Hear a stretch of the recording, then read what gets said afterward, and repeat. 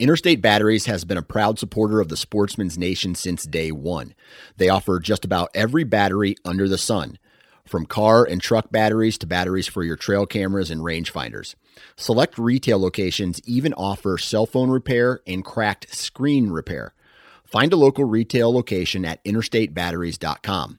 Interstate Batteries, outrageously dependable. Check out Dogs Are Treat at dogsaretreat.com. And if you go to their website at checkout and enter the code HXP 20% off, you will get 20% off of your entire order on all of their branded products. Leashes, tie-outs, medical kits, paws are protected. Build your pack from the ground up and support a fellow houndsman that supports your lifestyle. Enter the code HXP 20% off at checkout. Go to their website today at dogsaretreat.com.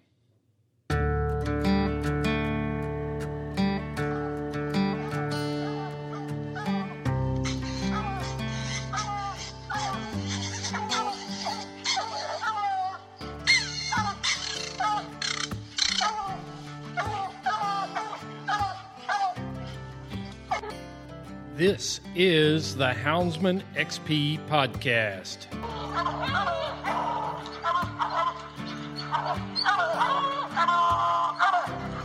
Good dog, get that bear. Get that bear in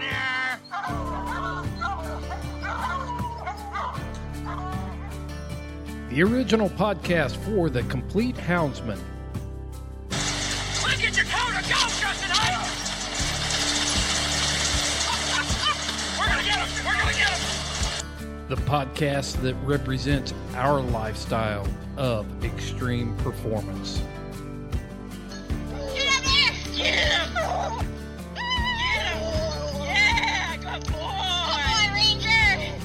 Uniting houndsmen across the globe from east to west, north to south.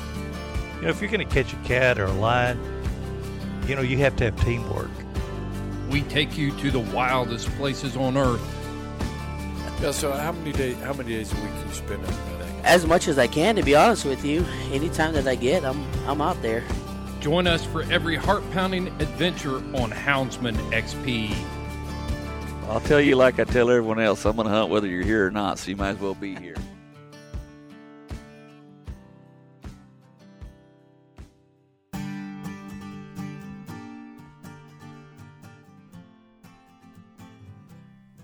Welcome back to the Houndsman XP Podcast.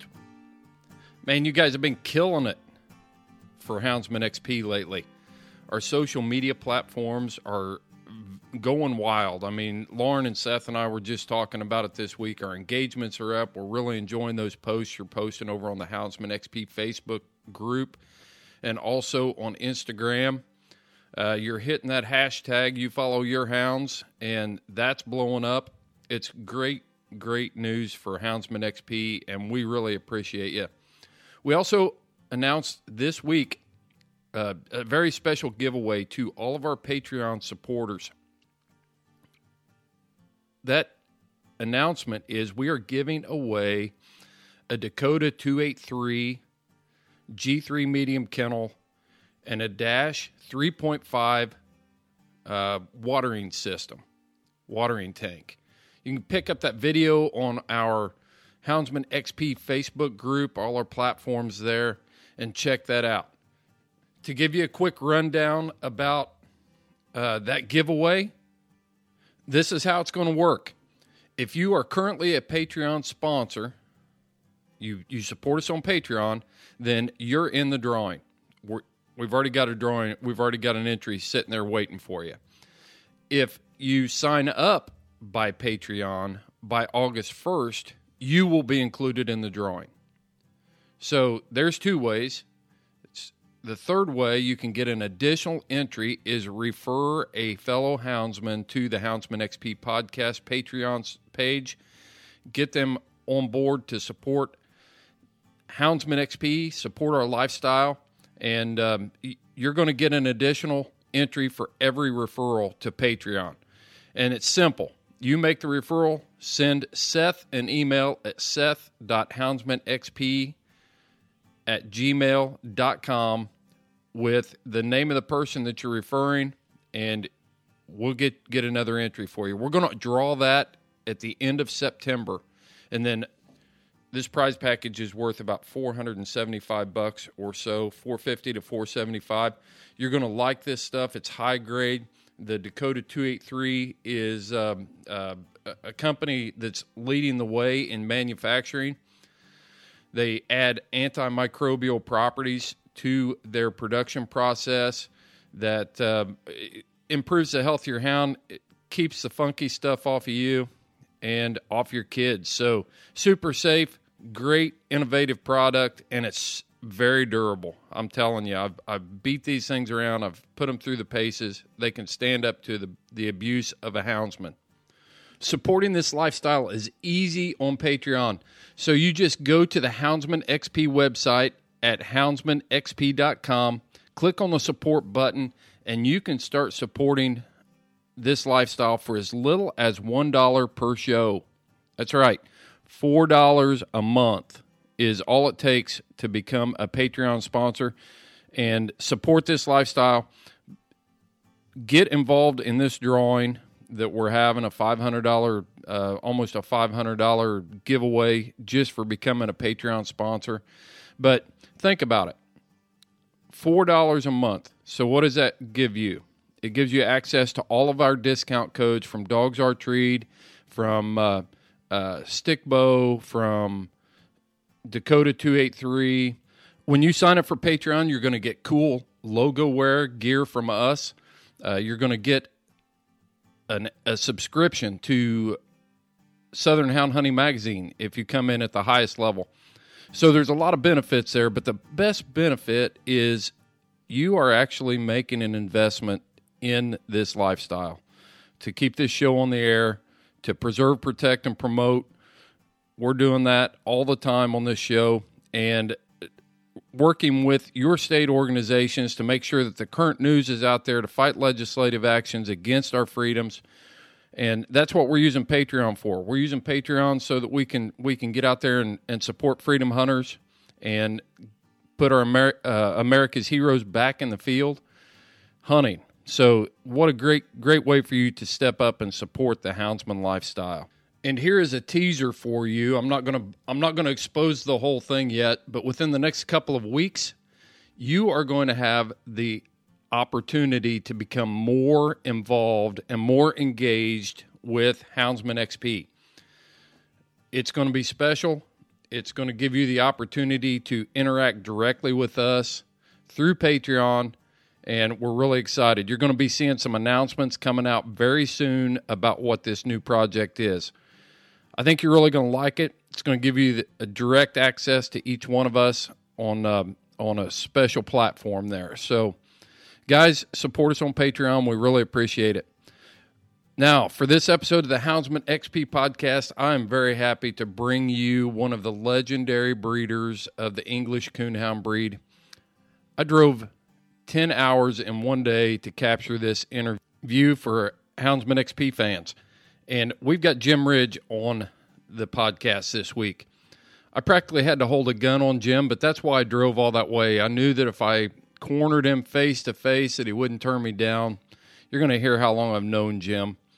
But, guys, I'm talking about a breeder here that established one of the most well-known English coonhound lines, the Briar Creek English. Jim started out in the beginning with passion and desire to accomplish a goal. And some of the accomplishments he's had, he's got 5 hounds in the Hall of Fame. He is on his 7th or 8th, you'll have to pick it up in the podcast, 7th or 8th generation of stud dog that has come from his own breeding programs. And people throughout the coonhound world know the name Briar Creek English, and it's because of hard work. A lot of times I'll see things posted or hear people say that, you know, the only reason that a dog is great is because they have money behind them. And Jim puts his pants on just like all of us. He was in the laborers union he's retired from the laborers union. He worked for a living. And he also transferred that hard work over into his coonhounds. Focused, dedicated to breeding the best coonhounds he could for his own personal use, but also he's got a lot of pups out there that have done a lot of winning as well.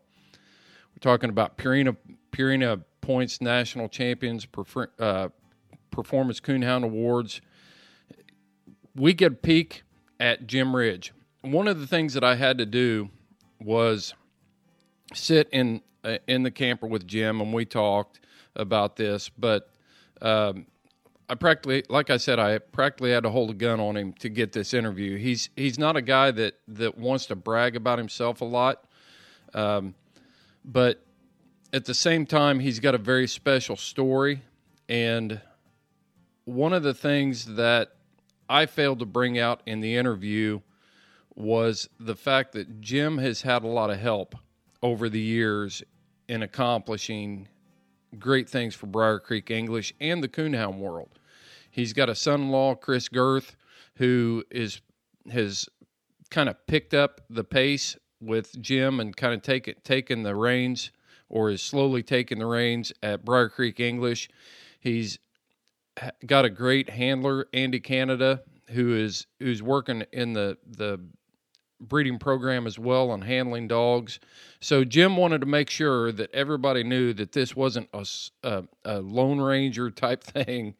And he talks about the importance of having a team in order to be able to accomplish these sort of things. So one of the things that I've got to tell you about Jim is he's not just been a taker over the years. He hasn't just been the guy that showed up to hunt his dog and gone home afterwards. He's been involved in his breed organizations. He's been involved with UKC, and he's been involved in establishing great programs and developing programs for PKC. He jumped on board with us for the Hoosier Tree Dog Alliance and jumped in there and gave us the help we needed to get that organization off the ground. So it's a complete story, folks. It really is. A guy works hard his whole life and accomplishes these great things with his English coonhounds, the Briar Creek English. So I think you are really going to enjoy this episode. There's some pearls of wisdom in there. And whether you're an English fan, I don't care if you're breeding Pooticks and you want to know how to breed a better dog, then this episode's going to have some pearls of wisdom for you. So I enjoy bringing it to you, but I really enjoy showcasing my friends, and Jim has been a good friend to me over the years, and you're going to hear a great story here about Briar Creek English. Guys, we got a hot track here.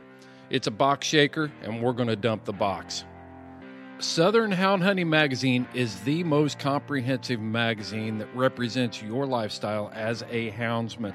If you can hunt it with a hound, it is being covered in the pages of Southern Hound Hunting Magazine.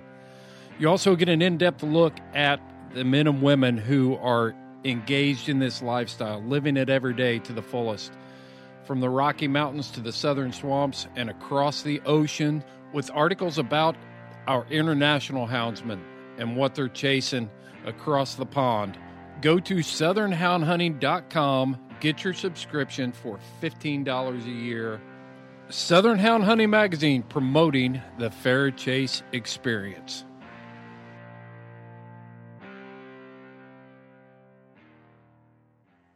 How long have we known each other? What year did we meet? 91? Probably. 1991. How many years had you been hunting in 1991? When did you start hunting? Well, I actually coon hunted before I went to school, but this strain of English dogs that I've run with the same strain since 1978. Where'd all that go back to, Jim? Where did it start?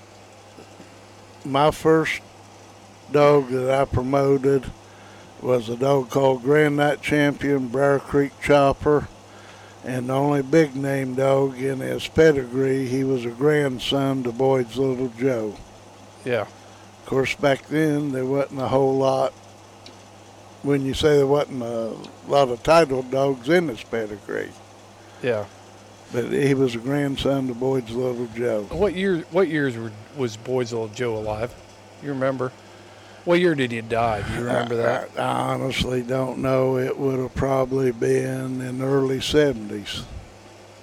So. Because the first dog I had was a grandson from Boyd's Little Joe. Yep. Yep. Showed some of that same bloodline there. Right. Yeah. Right. And then you stuck with that the same bloodline the whole time. Yeah. Chopper was my first stud dog. We went through this list earlier. Let's see if we can do it again. And then my next stud dog was out of Chopper, and a female that was directly off a Hard Time Spec. Mm-hmm. And then the third stud dog, I actually Your picked. second one was Bush Hog, right? Right. So, and then after Bush Hog was a dog called Briar Creek Snake, and then I'd picked up world champion Sandy in that. So really these dogs originated out of Little Joe, Spec, and Roland Dickey's Jr. dogs. I got all three of them shoved in there at an early age. Mm-hmm.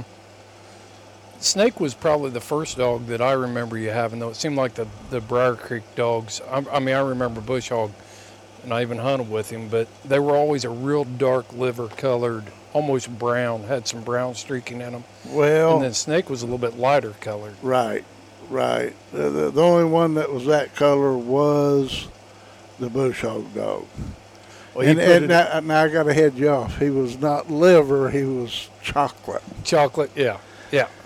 Chopper was a real dark red tick, and his mama was so dark blue she looked like a blue tick. Mm-hmm. So sometimes you get a color, they didn't know if they wanted to be red or blue. And Bush Hog put a lot of that in pups. Some of them. I could go around to hunts and say, how's that? Is that a Briar Creek bred dog? Yeah, it's out of Bush Hog. Right. And no trait really on that used to be. A lot of them would have a strip of black about 2 inches long right where the base of their tail come off. Yep. And then I went through a period after the Snake dog, I hardly ever got any blue pups. I went for years that if it was out of my stud dog, it was red. Mm-hmm. But I'm not real smart in genetics. But I had the Huckabuck dog, and Huckabuck and Cabin Creek Rowdy was litter mates. Mm-hmm. Huckabuck was a little light in color, but he was all red tick and reproduced red tick. Cabin Creek Rowdy was a big white dog with a big spot and a handful of ticks on him. Mm-hmm. But Cabin Creek Rowdy got a lot of blue pups. So when I dropped the blue at my place, them blue genetics stayed in that more white-looking dog. Mm-hmm. So, but I thought Huckabuck was a tricolored. He wasn't tricolored? No. Which dog did you have that was tricolored? I ain't. All my stud dogs have been red ticks. Did now, Tom, one of the hot items out there today that's tricolored is the Wicked Vapor. Okay. Did Tom Huh? Did Tom Hacker have a tricolored English dog? A female. We won Autumn Oaks with her, but she wasn't out of my breeding. Okay. All right. Yeah, now she was tricolored. I We think, won Autumn Oaks in '95. I think you were standing in that picture maybe, and that's how I. Could have been. Yeah. You just got a little confused. I did. So you had you had Houdini between Snake and Huckabuck, right? Right. I had off a Snake.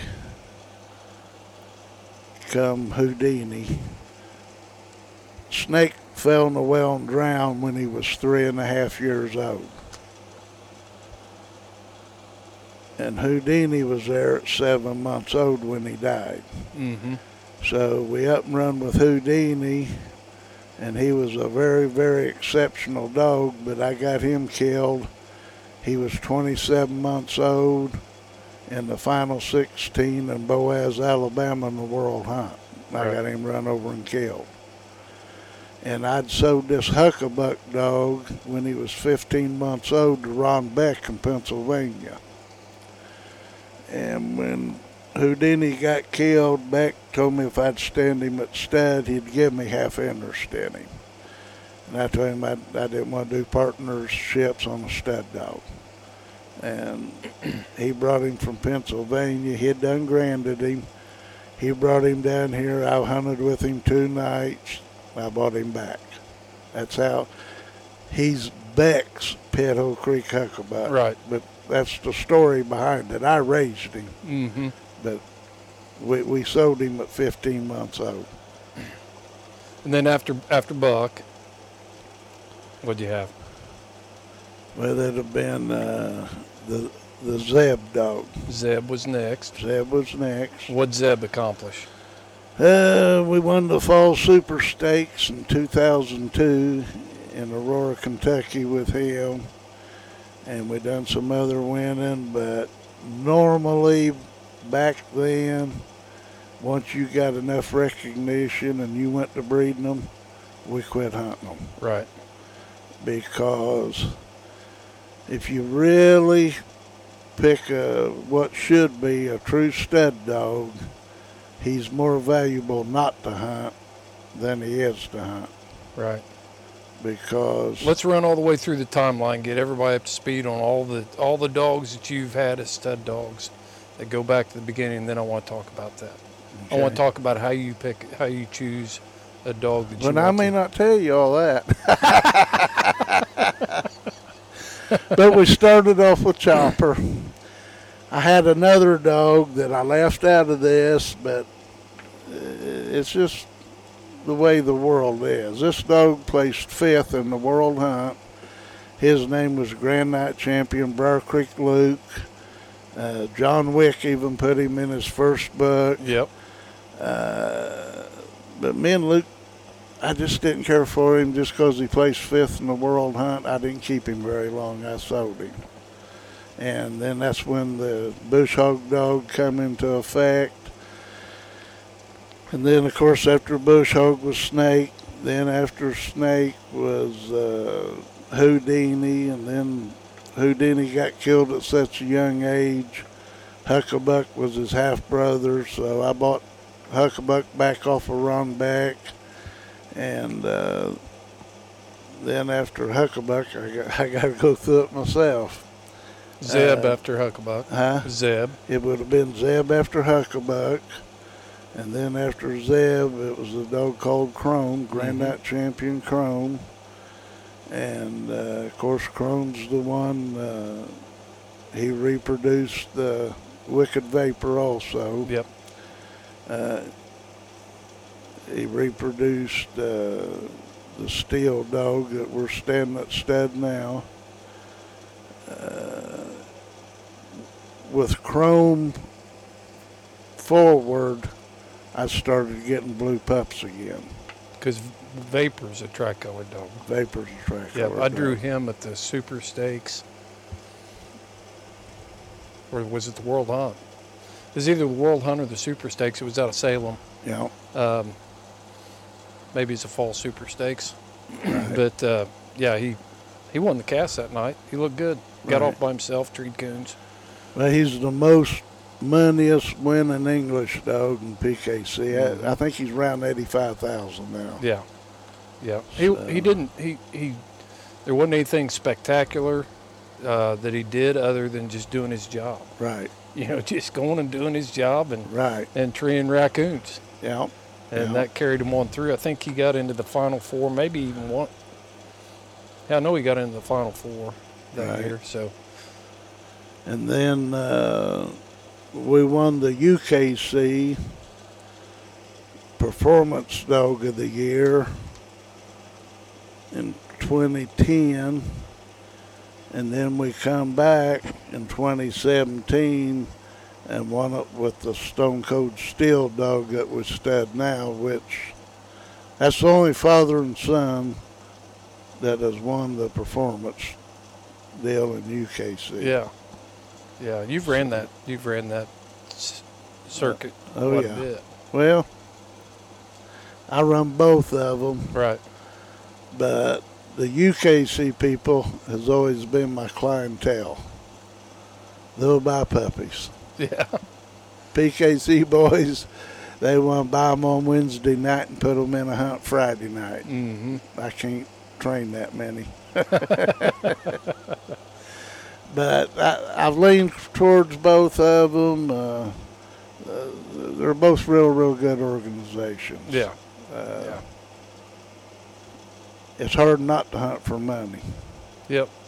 Them dogs can't eat them trophies. At one time, the UKC meant more in the stud dog business. Mm-hmm. But today, it's probably a 50-50 shot. UKC goes to all the trouble to put in the back of their magazine how much all these dogs is reproduced. Right. But then PKC shows it right on the papers how much money they're winning. So it's a wash. They're both promoting themselves towards a breeding program at a good rate. And we'll pick up that conversation right after this word from our sponsor. Houndsman XP is very proud of our partnership with the organization Freedom Hunters.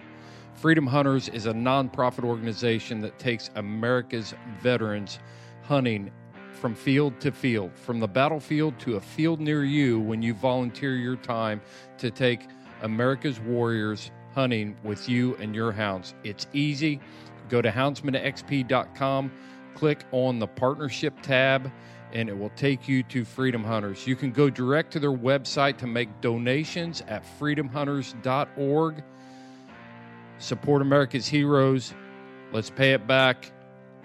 Visit Freedom Hunters at freedomhunters.org or go to houndsmanxp.com and you can find them on our website, From Field to Field.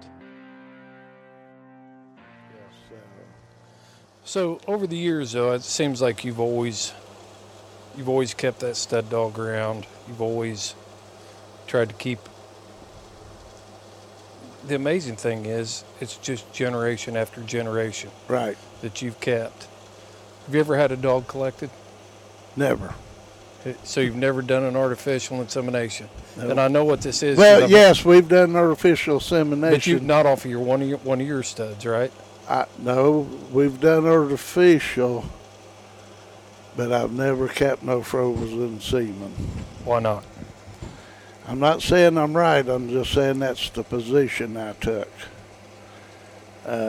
You've told me why before. Well, the real reason is I said if I can't keep this strain of dogs a winning and reproducing, I don't want to have to go backwards. Mm-hmm. Yep, that's exactly what you told me then. But with the snake dog dying at 3.5 years old, UKC puts it every month back there, their current reproducers, their historical reproducers. At one time, 4 out of the top 10 historical reproducers was either a son or a grandson to snake. And today, 3 of them still in there. What dogs are those, Jim? Well, the ones that's still in there, of course, would be the number 2 in the historical was the Huckabuck dog. Then the number 3 dog is the Zeb dog. And then Cabin Creek Rowdy, I think now's in 10th place, 9th or 10th. Yeah. But Rowdy, percentage-wise, Rowdy reproduced as good as Huckabuck. He just, being in Oklahoma, he didn't get to breed as many females Right. as like I did being in Indiana. How many females you thought?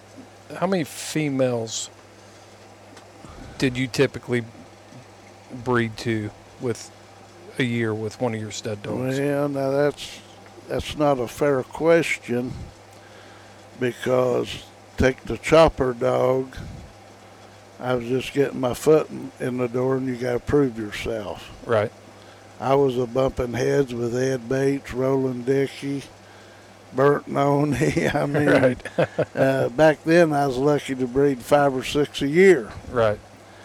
Now, since then, it's still not a fair question, but I would breed anywhere from 20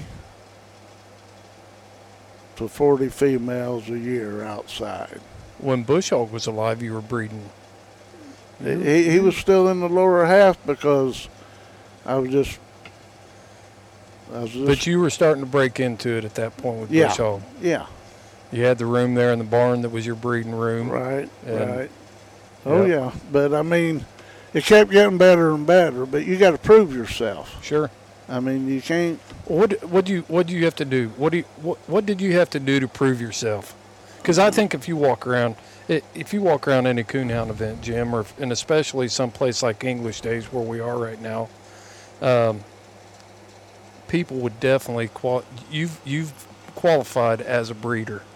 Oh, definitely. What did you have to do to get to that point? You got to reproduce tree dogs, coon dogs. I mean, but to get there, you have to spend a lot of hours running up and down the highway. You got to enter a lot of hunts, and you got to win. Mm-hmm. You got to draw attention.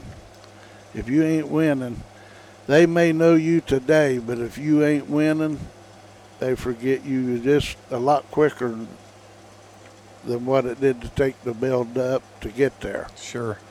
If you don't stay in that winner circle, it ain't gonna work. Mm-hmm. And then you got a lot of pleasure hunters still. I mean, not today as many as there was back when the fur prices was high. Yeah. And, but you had to put out tree dogs. Everybody wants a tree dog. Well, you said something earlier. How would you qualify? How would you describe a Briar Creek dog, Chopper versus what you've got now? Well, it's still a lot similar today as the Chopper dog was. Now, Describe Chopper. What kind of dog was he?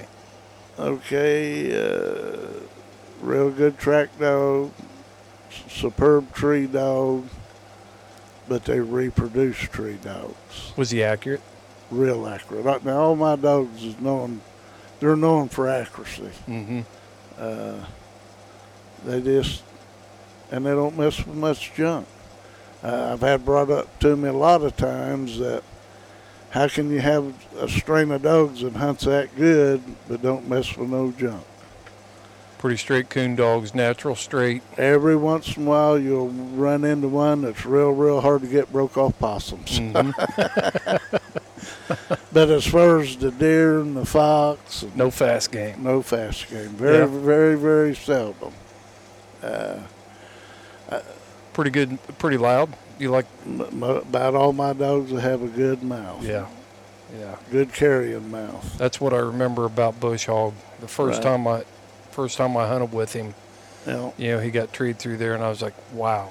That's a loud dog. Oh yeah. One of the loudest that I probably had hunted with up to that point. I mean, Well, he's just overpowering. And I guess the most important part might be out of this interview. One winter, Chopper was actually 17 months old, and my hunting buddy hunted a nice walker dog, and he always had nice walker dogs. But that winter, they was 7 times when we come out to the truck, somebody'd be sitting there, and they said, which one of them dogs is that loud tree dog? That's just the red tick. And I thought, if he can draw that much attention with other hunters in the area hearing him, maybe I ought to try to promote this. You remember those days, though, when we could go out and hunt and you'd run into other people? Yep, And they'd stop at your truck and see how you were doing. that's right. You never run into anybody anymore. Very seldom. No. Do you run into anybody over in your country anymore? Very, very seldom. No. Yeah. Of course, we ain't got a quarter of the coon hunters that we used to have. Yeah. When the fur prices went away, a lot of your coon hunters went away. Right. So what were you looking for? What were you looking for? Traits. If you were going to put together your ideal stud dog, what would you want that dog to be? Well, he can't hardly have a hole in him, period. Now, is there a perfect coon dog? No. You're asking me all the questions, but I'm going to tell you. I could tell you I'm going to give you 24 hours to make that dog on paper. I want you to write down everything you want that dog to do. And after you hunt him 6 months, you'll figure out there was something you left out. Because there ain't no perfect dog out there. Right. But to me, to make a top quality stud dog, he can't have, it's got to be the mouth, definitely consistency.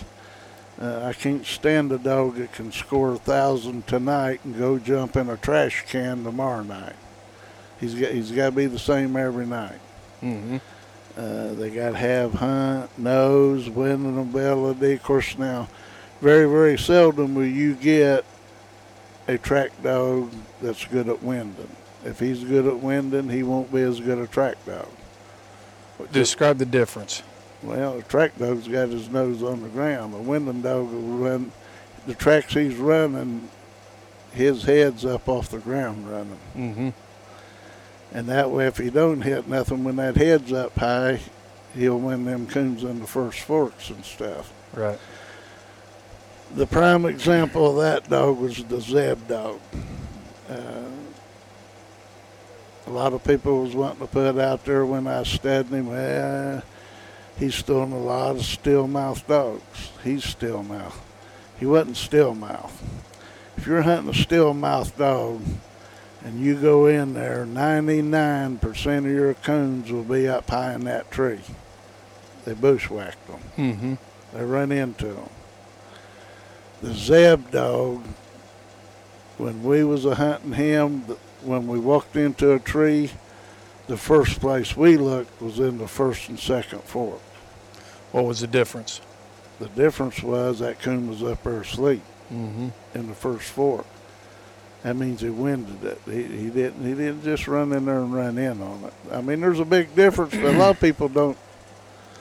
Well, that's why I've always enjoyed talking to you, because you always put more into this than just going out and turning a dog loose then getting what you get. Yeah. I've heard we've talked enough over the years about how you determine whether it's a female coon or a male coon. Right. And just like what you said right now, if a dog is still mouth, coon will be up in the top of the tree because he ran that. A coon. Tell me what a running coon does when it goes up a tree. If he knows a dog's, trailing him, where are you going to find that coon in a tree? The higher up that tree is, the hotter that track was. And that's why a lot of your dogs today that's doing the vast majority of your winning are a hotter nose type dog, because that coon will always look at you. He's nervous. If he's laying in the first or second fork, you may never get him to look. Hell, you coon hunted for years now. Am I telling it right or not? You are, yeah. You've had to see this. Yeah. Well, I'll tell you what I've done is I've listened to guys like you, and then kind of taken score for myself. Yeah. And seeing how accurate that is. Everything from the way you determine a male and a female coon to evaluating the tracks. Whenever I walk into a tree and then I find the coon, as I reflect on that, I always play it backwards from the Right. tree to the locate, to the track, to the strike, to the how they left me hunting. That's the way I evaluate the hunt. I don't start at the beginning and then play it out. So, yeah. Yeah. So, on breeding, and there's so many things we could talk to you about, Jim. But on the breeding part, do you like inbreeding, line breeding, or outcrosses? Well, I've never inbred. And what's your definition of inbreeding? I think there's a lot of people out there that say one thing and mean something else because we don't boil it down. We've never defined what each part is. Well, I would have to go with the same theory that UKC goes with.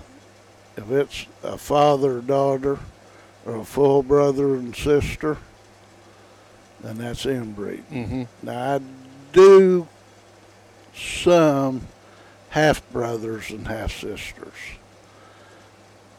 But if I'm doing it, the stud dog's already got to have all the qualities, and that female can't be much behind him. Yeah. Because when you go breeding that close, you want to breed good to good. Because you're going to double up the good traits, but you're going to double up the bad traits. Right. But, and I like to do a lot of uncle, nieces, nephews, aunts. Which is better, uncle and niece or nephew to aunt? Or which? Nephew to an aunt. I'd say you'd get the same results. Because a lot of people will say that the nephew to the aunt is better. And then some people will say the uncle and niece is better. Right. And I say that they probably haven't bred enough dogs, done enough crosses like that to really know. But they're all a gamble. Yeah. Sometimes it works, sometimes it don't work. That's just like when I pick that stud dog. I mean, that's another thing I look at. If he was the only good one in that litter, he ain't gonna be my stud dog. He can be somebody else's. The more good ones there is in that litter, the better your odds of him either any of them reproducing. Yeah. I mean, sometimes I don't know if I'm wording this right.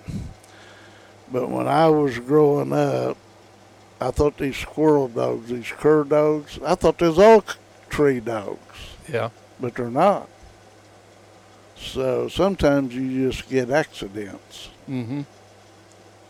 And an accident dog may be a real, real good dog, but if he was an accident, in my eyes, he probably ain't going to reproduce good. Yeah, he's not going to reproduce his likeness. That's right. So you're looking at, would you rather have, what you're saying is you would rather have a good dog out of an above average litter of pups than a superstar out of a below average litter of pups. That's right. Okay. That goes back to the dog that can score 1,000 tonight, go jump in a trash can tomorrow night. Right. There ain't no consistency. It'd be the same way on the litter mates. If they're not consistent, then it probably ain't gonna work good. If you're doing an outcross, how good does the female have to be?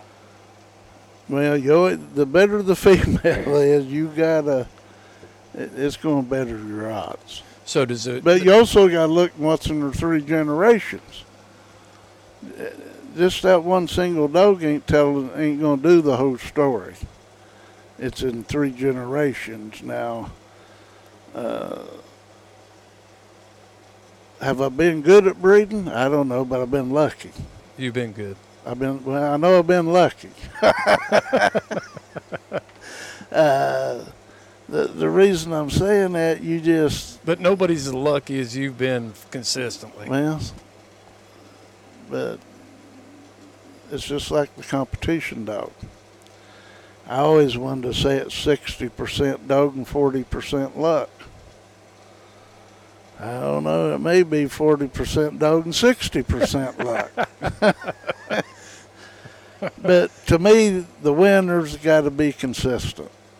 Yeah. You can't win if you're running off 60% luck. Right. I still got to stick with. You got to have luck. Yeah. I don't care how good that dog is. If you don't have some luck, you ain't gonna win.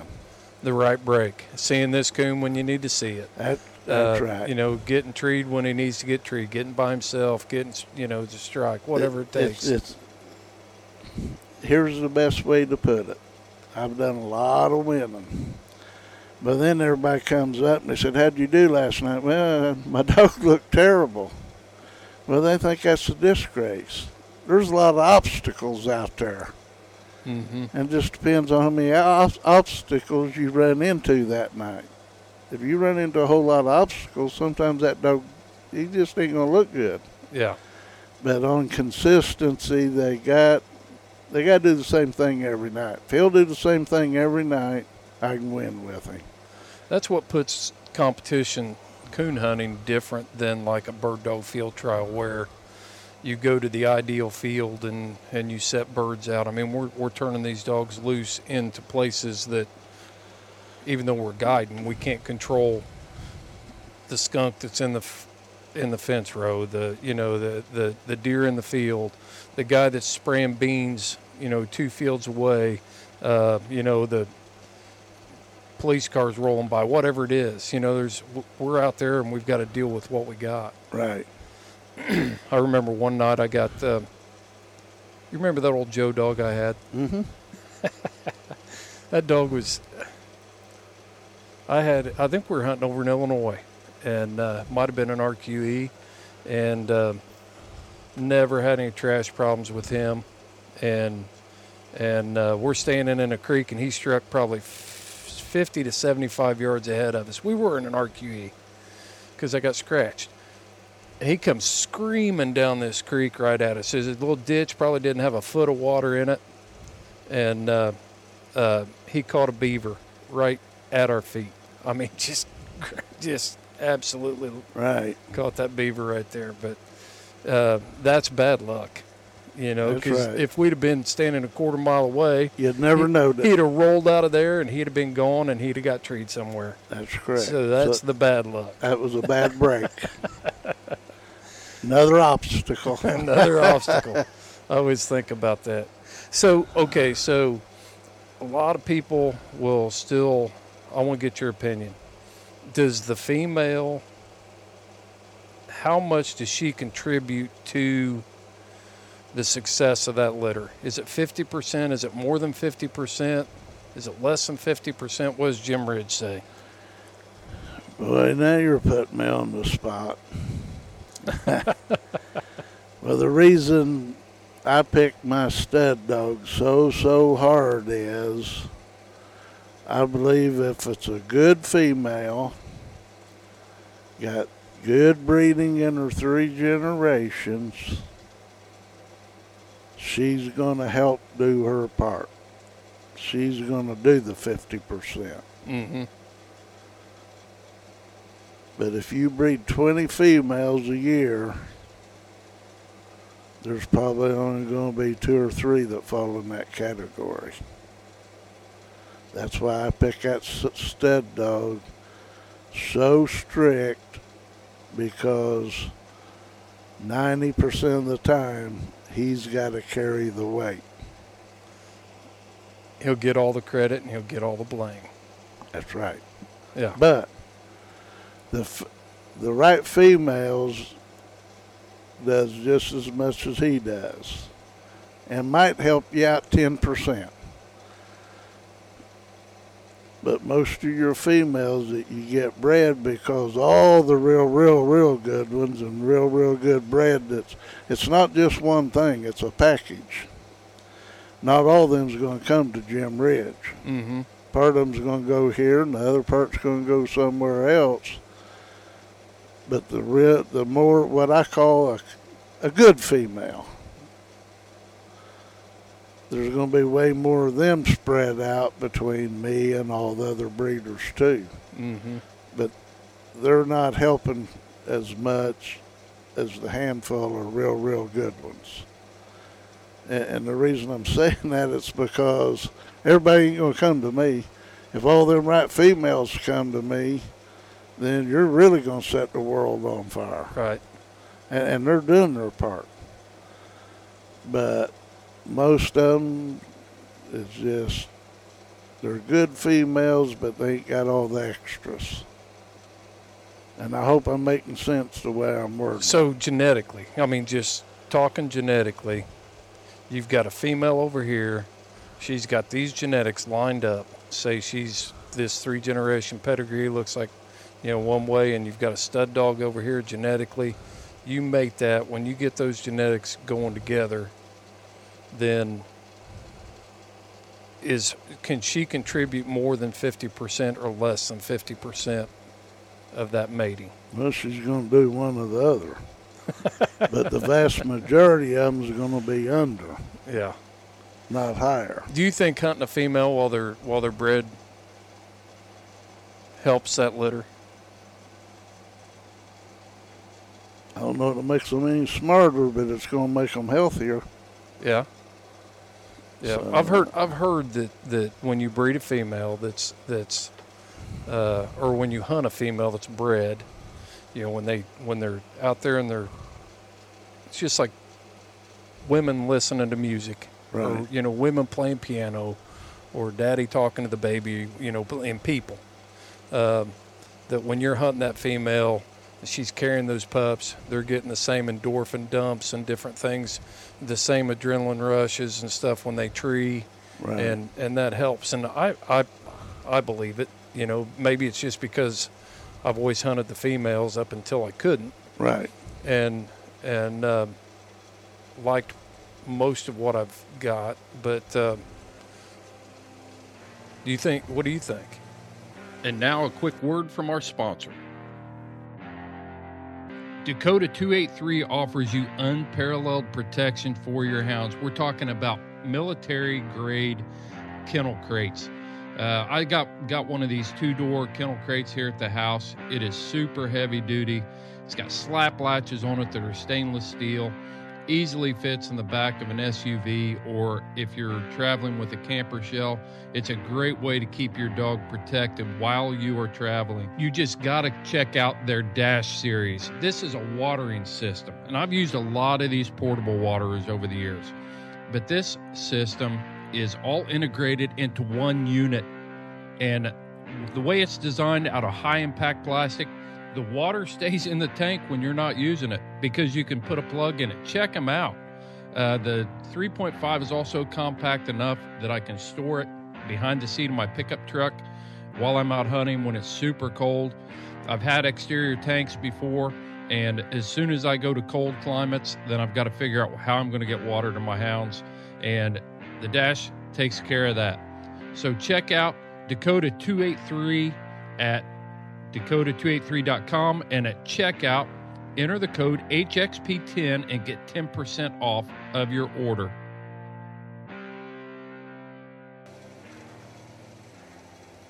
It'll make them healthier, but I don't know how much it helps her brain, but you are making sense. Yeah. I mean, maybe every time that bitch trees, maybe some of that is dwindling into their brain. I don't know. You'd think, just hearing that, dogs are they can learn visually, and I'm wondering if, when they're in that womb and they hear that rhythm of that dog treeing, they're also picking up something through the female like that. So that's why I never really liked brood females. I mean, right. Brood females are genetically what they are, right. But we really don't know what they're capable of doing. A good brood female will have a great-looking pedigree, and she may just be just as capable of producing the next world champion as the all-star female that's being hunted. Right. But what's your thoughts on brood females? Well, I own some, but I can't hunt all of them. Mm-hmm. But you hit it on the nail head. They got to have a good reproductive pedigree, and they got to be stay-put tree dogs. Yeah. you can bring a poodle out of New York and turn him loose on the farm. He'll run around and smell on the ground, but he won't run up there and smell up a tree. Yeah. You got to breed tree dogs into them. So hopefully, even though she may not be a top-notch female, if the breeding's there and she's a good stay-put tree dog, then maybe she's going to help promote that on through on the pups. Mm-hmm. I was going to ask you something I've been meaning to ask you a couple times. What was it? Having a blank here, Jim. Well, good. These questions may get tougher. No, they're not tougher. I can't remember what it is. It'll come to me as we talk here. But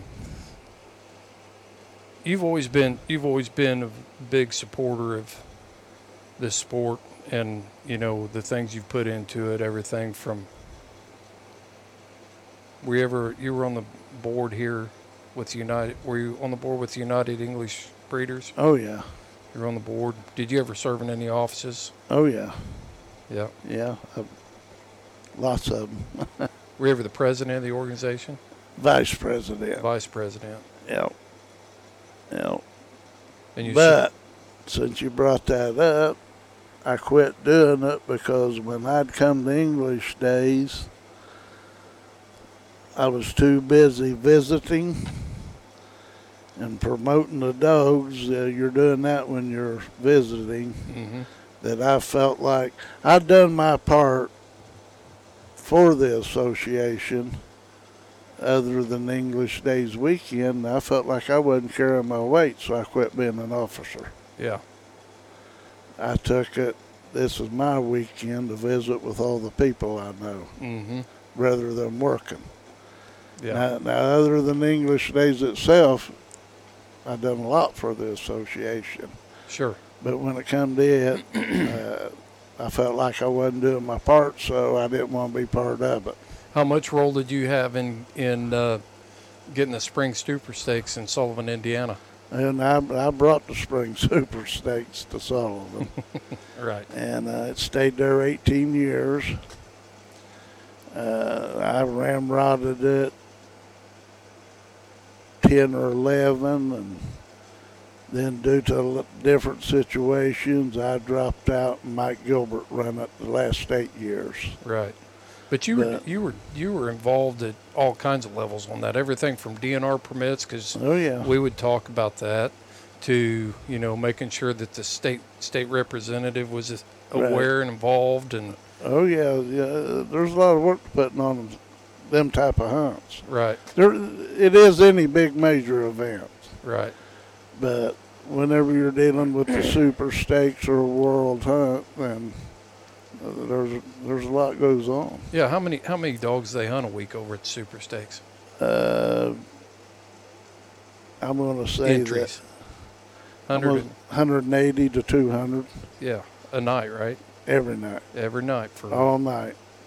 2 rounds every night. Yeah. Yep, and that makes a big. You got satellite clubs. You got people running around. Plus, you got the impact on your local community. Yeah. Good and bad. Mostly good. Mostly good. It brings a lot of money into the county. Yep, but you've also got to be that guy that's out there, smoothing the rough waters for the guy that got on somebody's place. And well, now that you brought that up, I will tell you one thing. I was proud of our Coon Club. You hear about all these other associations, the quail, deer hunters, turkey hunters.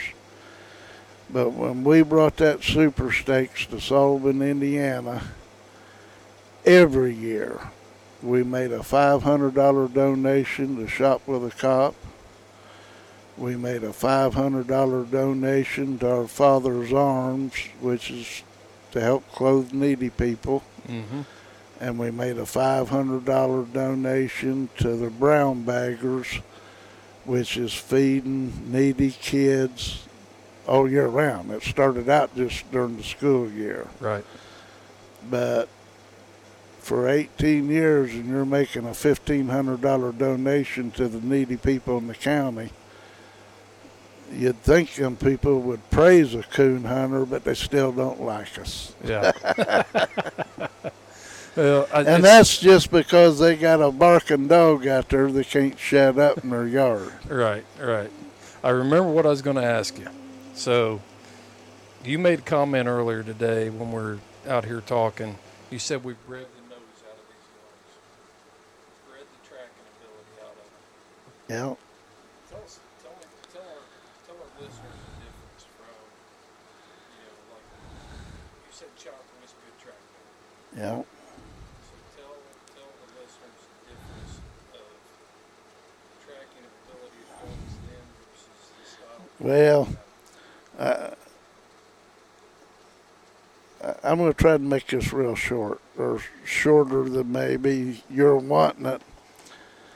But every time you turn a dog loose in Indiana or Illinois, that dog shouldn't have to go 0.70 miles to strike a coon.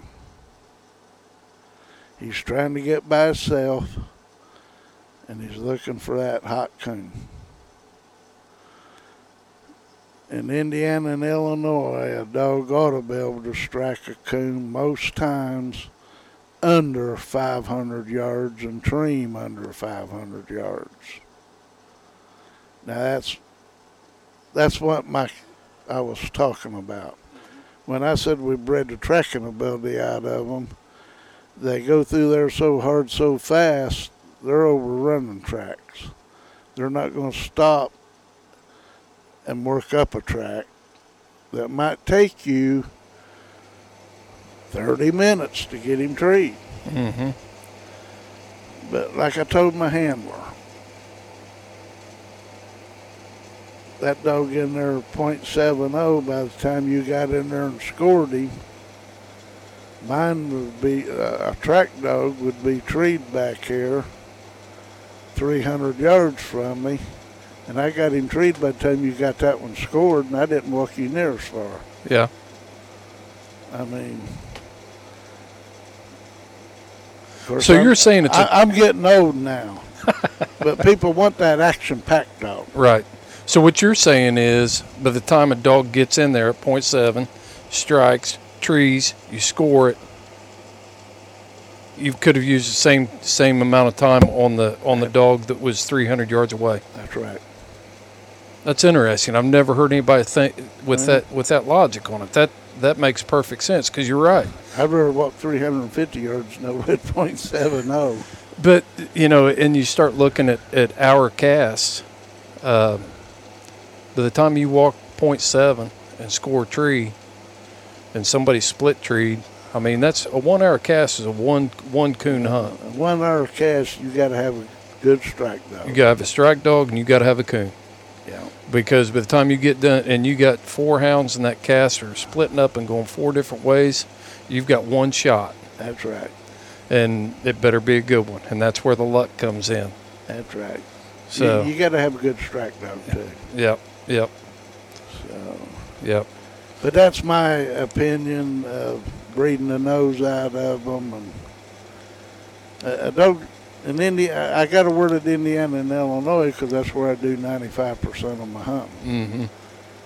But a dog, every time you turn him, that dog that went 0.70, every time you turn him loose, Trey Coon's overrunning coons. Why is he overrunning coons, you think? Why is he doing that? He ain't got the nose. He ain't got the nose because he's going through there so fast looking for that hot one. Is that an inherited trait, you think? Yeah. Yeah. So which would you if you were when we say 30 years ago is when we met? 30 years ago, what kind of dog did you want 30 years ago? The 300-yard dog or the 0.7 dog? I prefer the 300 anytime. From beginning to now. Yeah, if you can tree one 300 now, you can tree another. You can tree 1 or 2 more before you get to that 0.70. I like the way you're thinking. Huh? I like Well, I do. I think that, that, and I mean, it makes sense. I just kind of boil it down to, this deep and lonely stuff seems to be really took off probably the last, 7, started up about 10 years ago and kind of hit its but peak. it's real popular now. Yeah. And, but the way you spelled it out, by the time you walk and score, you could have scored a coon and been turned loose and, But I'll throw another little gig in on that.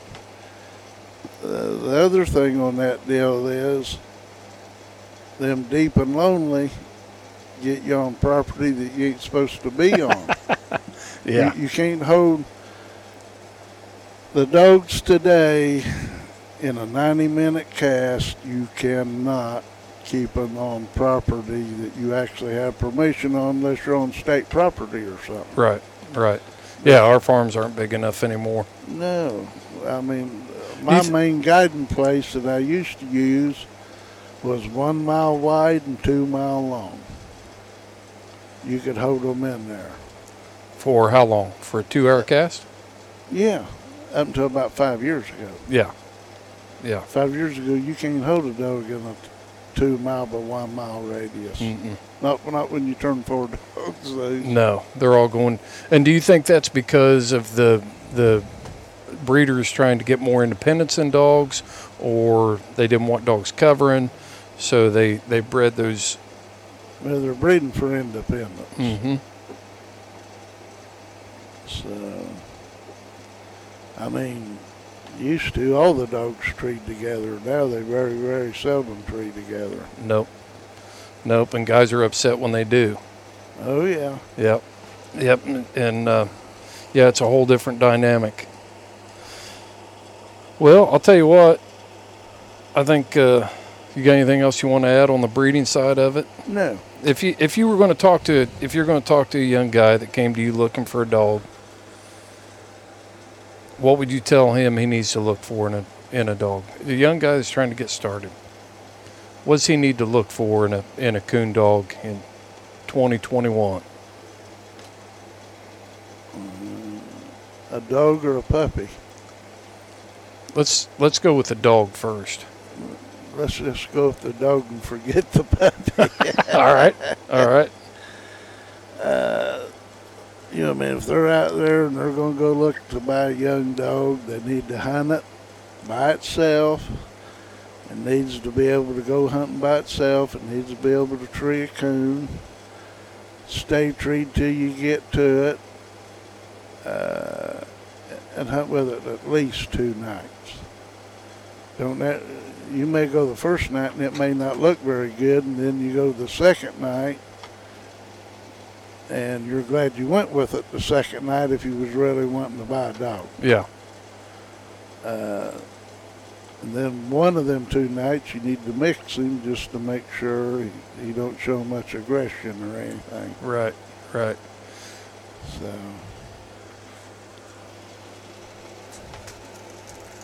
So, what I think we just kind of wrap it up on the breeding side there, Jim. But I think one thing we kind of started down the path before I remembered the question. I sidetracked you, but not only have you been involved with the Breeders Association here, Super Stakes, you were on the board for UKC for a while. But one of the things that I'm most appreciative of is the work you did with the Hoosier Tree Dog Alliance, and thank you. And getting us started and jumping on board. And I remember when you came on, you said you've always been that guy that shot me straight. You just shoot straight with me all the time. And you said, I'll give you a year. Yeah. And then I'm going to go do some stuff that I want to do. That's right, and that's the same thing I said about the association. Yeah. I mean, if I can't fulfill the whole project, I don't want to fulfill any of it, really. Yep. But the association, we needed the Hoosier.